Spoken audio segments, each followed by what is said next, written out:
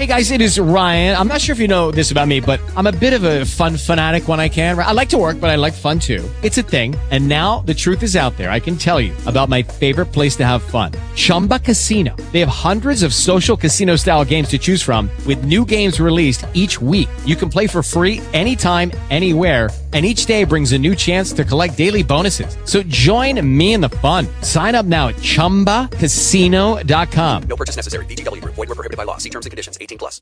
With Lucky Land Slots, you can get lucky just about anywhere. Dearly beloved, we are gathered here today to... Has anyone seen the bride and groom?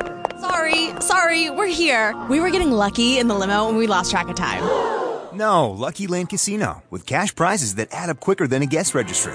In that case, I pronounce you lucky. Play for free at LuckyLandSlots.com. Daily bonuses are waiting. No purchase necessary. Void where prohibited by law. 18+. Terms and conditions apply. See website for details. The Indian. He pulled the trigger, literally blowing out the savage's heart. Cropping his rifle, he wheels his trained horse, and drawing a pistol from his belt, he discharges the enemy among whom Kilbuck and the stranger are dealing death blows. The Indians, panic-stricken by the suddenness of the attack, turn and flee, leaving several of their number dead upon the field. Mary, with her arms bound to her body by the lasso, and with her eyes closed to receive the fatal stroke, hears the defiant shout of La Bonte, and glancing up between her half-opened eyelids, sees the wild figure of the mountaineer as he sends the bullet to the heart of her foe. When the Indians flee, La Bonte, the first to run to her aid, cuts the skin rope, raises her from the ground, looks long and intently in her face, and sees his never-to-be-forgotten Mary Chase. "What! Can it be you, Mary?" he exclaims, gazing at the trembling maiden, who hardly believes her eyes as she returns his gaze and recognizes in her deliverer her former lover. She only sobs and clings closer to him in speechless gratitude and love. Turning from these lovers reunited so miraculously, we see stretched on the battlefield the two grandsons of Mr. Chase, fine lads of 14 or 15, who after fighting like men fall dead, pierced with arrows and lances. Old Chase and his sons are slightly wounded, and Antoine shot through the neck and half scalped. The dead boys are laid tenderly beneath the prairie sod, the wounds of the others are dressed, and the following morning the party continue their journey to the Platte. The 3 hunters guide and guard them on their way, Mary riding on horseback by the side of her lover. For many days they pursued their journey, but with feelings far different from those with which they had made its earlier stages. Old Mr. Chase marches on doggedly and in silence. His resolution to seek a new home on the banks of the Columbia has been shaken more by the loss of his grandsons than by the fatigues and privations incident to the march. The unbidden tears often steal down the cheeks of the women, who cast many a longing look behind them towards the southeastern horizon, far beyond whose purple rim lay their old home.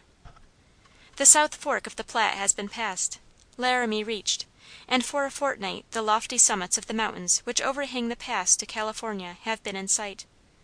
But when they strike the broad trail which would conduct them to their promised land in the valley of the Columbia, the party pause, gaze for a moment steadfastly at the mountain summits, and then, as if by a common impulse, the heads of the horses and oxen are faced to the east, and men, women, and children toss their hats and bonnets in the air, hurrahing lustily for home as the huge wagons roll down along the banks of the river Platte.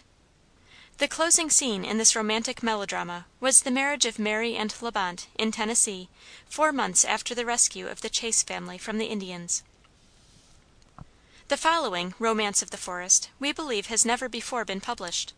The substance of it was communicated to the writer by a gentleman who received it from his grandfather, one of the early settlers of Michigan. In the year 1762, the great Pontiac, the Indian Napoleon of the Northwest, had his headquarters in a small, secluded island at the opening of Lake St. Clair. Here he organized, with wonderful ability and secrecy, a wide-reaching conspiracy, having for its object the destruction of every English garrison and settlement in Michigan. His envoys, with blood-stained hatchets, had been dispatched to the various Indian tribes of the region, and wherever these emblems of butchery had been accepted, the savage hordes were gathering, and around their bale fires in the midnight pantomimes of murder were concentrating their excitable natures into a burning focus which would light their path to carnage and rapine. While these lurid clouds, charged with death and destruction, were gathering, unseen, about the heads of the adventurous pioneers who had penetrated that beautiful region, a family of eastern settlers, named Rouse, arrived in the territory, and, disregarding the admonitions of the officers in the fort at Detroit, pushed on 20 miles farther west and planted themselves in the heart of one of those magnificent oak openings which the Almighty seems to have designed as parks and pleasure grounds for the sons and daughters of the forest. Miss Anna Rouse, the only daughter of the family, had been betrothed before her departure from New York State to a young man named James Philbrick, who had afterward gone to fight the French and Indians. It was understood that upon his return he was to follow the Rouse family to Michigan, where upon his arrival the marriage was to take place. In a few months young Philbrick reached the appointed place, and in the following week married Miss Rouse in the presence of a numerous assemblage of soldiers and settlers, who had come from the military posts and the nearest plantations to join in the festivities. All was gladness and hilarity, the hospitality was bounteous, the company joyous, the bridegroom brave and manly, and the bride lovely as a wild rose. When the banquet was ready, the guests trooped into the room where it was spread, and even the sentinels who had been posted beside the muskets in the dooryard, seeing no signs of prowling savages, had entered the house and were enjoying the feast. Scarcely had they abandoned their post when an ear-piercing war-whoop silenced in a moment the joyous sound of the revelers. The soldiers rushed to the door only to be shot down. A few succeeded in recovering their arms, and made a desperate fight. Meanwhile the savages battered down the doors and leaped in at the windows. The bridegroom was shot and left for dead, as he was assisting to conceal his bride, and a gigantic warrior, seizing the latter, bore her away into the darkness. After a short but terrific struggle the savages were driven out of the house, but the defenders were so crippled by their losses and by the want of arms which the enemy had carried away, that it was judged best not to attempt to pursue the Indians, who had disappeared as suddenly as they came. When the body of the bridegroom was lifted up, it was discovered that his heart still beat, though but faintly.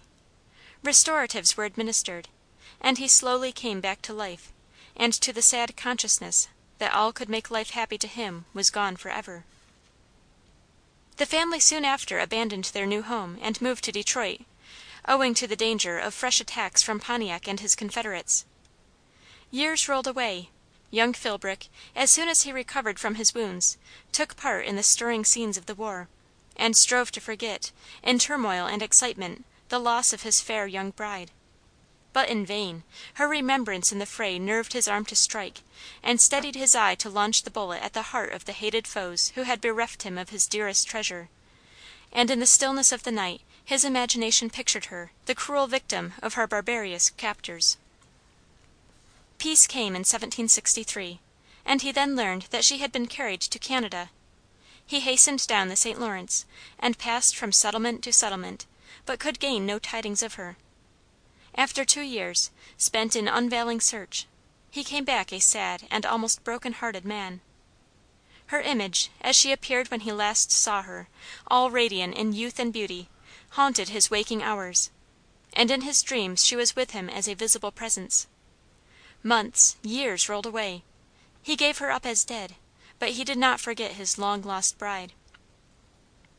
One summer's day, while sitting in his cabin in Michigan, in one of those beautiful natural parks, where he had chosen his abode, he heard a light step, and looking up, saw his bride standing before him, beautiful still, but with a chastened beauty which told of years of separation and grief.